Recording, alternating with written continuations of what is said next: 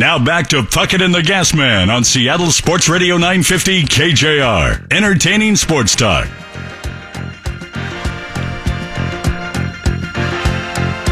Welcome back to a Zeke's Pizza Beer and Pizza Thursday.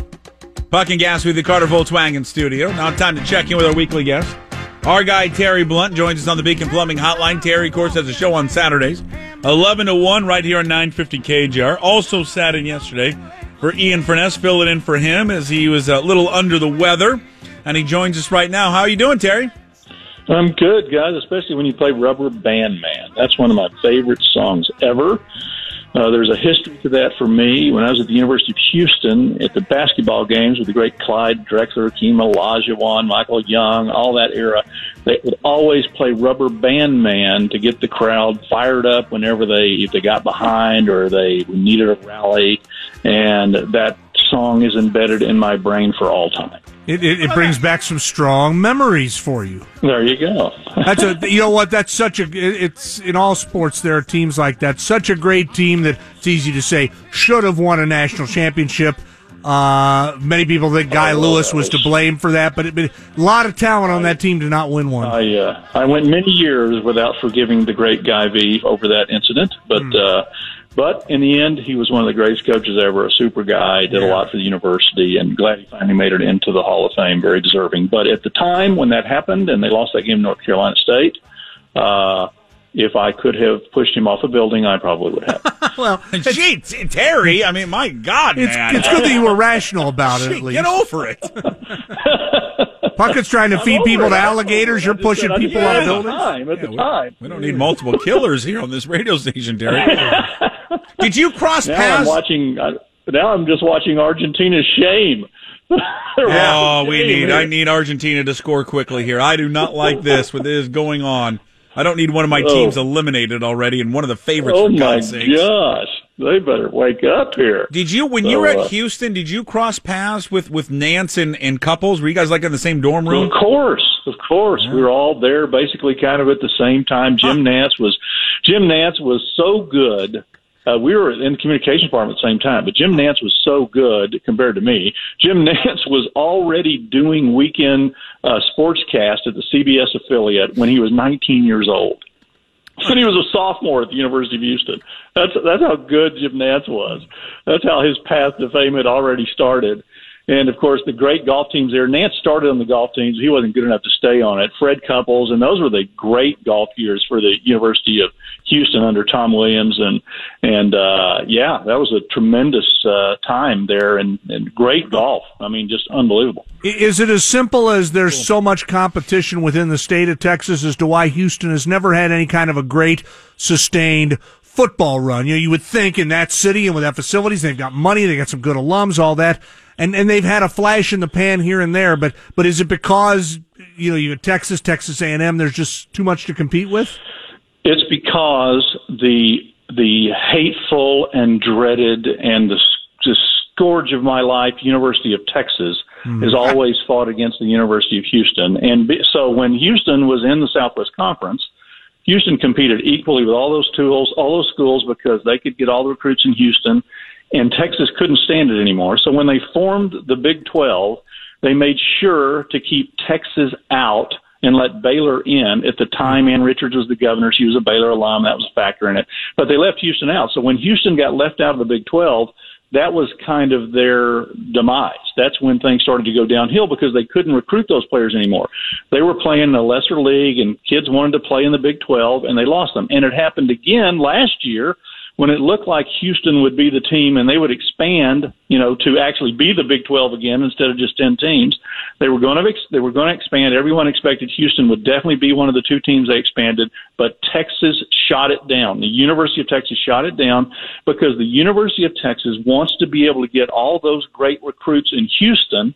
And if they knew if Houston got back in the Big 12, they would lose a lot of them. So the University of Texas shot them down. I hate the University of Texas. I've always hated the University of Texas, and I always will. They are dirty, they're mean, and I don't like them. There he is, Terry Blount. Again, you can catch Terry's show, Blount Sports Talk, every Saturday, 11 to 1 o'clock on Saturdays right here on 950 KJR. I'm sure you discussed this yesterday. I'm not sure how much you'll pick this up on Saturday on the show. Phil Mickelson had of the storylines this week, the top stories. Mickelson offered his apology yesterday, saying that he screwed up. What was your take on that, on the situation at Shinnecock Hills in the third round of the U.S. Open? The funny thing about it was, ironically for me on Saturday, is we had Todd Millis on the show talking about the U.S. Open as that happened. Oh, wow. Right as that incident happened. And Curtis is saying, did you guys just see that? And I kind of missed it. And then I asked Todd if he saw it. He said, yeah. He said, I just thought that was some kind of fluke thing that didn't really happen. That really just happened. So we were all just kind of stunned. And then, it was a laughable thing and all that. We talked about how, look, who of us have ever played golf on a links course somewhere, haven't done that to keep from shooting another shot off the green. But this is the U.S. Open and one of the greatest players of all time. It was just bizarre. And I think what happened yesterday is, look, he's got 1 million big money sponsors. I'm sure they said, hey, you're going to have to say something here. This has gotten too ugly. I'm sure his PR people told him he had to do it. And so he comes out and does his mea culpa. But, yeah, it was just one of the craziest things I've ever seen in any major event of any sport. It was just really bizarre.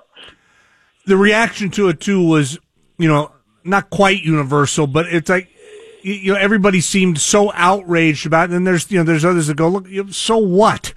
There's times when, and again, when we talk about like soccer's quirks, one of golf's quirks is, you can't even think about violating a rule without everybody treating you like you're, Satan, as opposed to just go, well, whatever. Right. So you had a bad moment on the course, but people really, reacted strongly about this, which doesn't surprise me, Terry. I mean, I know how the game's played, and I know how some people treat that thing. But this, to me, this wasn't that big a deal. I didn't feel like it ruined the tournament or ruined my day watching it at all. Oh, of course not. But it's just part of golf. I mean, some guys like Rory McIlroy said, I laughed, no big deal, who cares? And then Steve Elkins said it's the worst thing he's ever seen happen in golf. Yeah. I mean, you're right. It ran the spectrum. But the problem is in golf, you have, it's all about you police yourself. The rules of golf, you're supposed to be a gentleman and police yourself and all that. So there were people who were upset about it. I think there were people who looked at it, and I get this, like a guy shooting a 3-point shot in the final 2 seconds of a game where they're winning by 20 points, or a guy not running out a ball to first base and going to the dugout halfway down the line. That kind of thing is how I think some people saw it in terms of sportsmanship.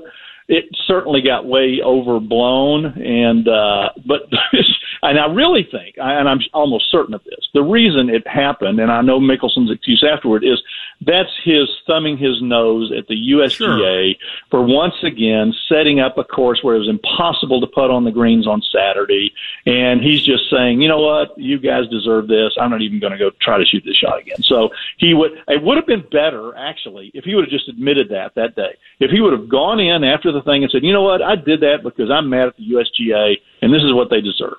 Well, that would have been good. I mean, John Daly did the same thing and then just, walked off the course back in the day. I mean, it's just, I'm not getting up in arms about it, but I felt he should have been disqualified for it. I mean, I love the train wreck nature of it, but he clearly, in their rule, their rule that they should have enforced, he should have been out because his intent was to stop the ball.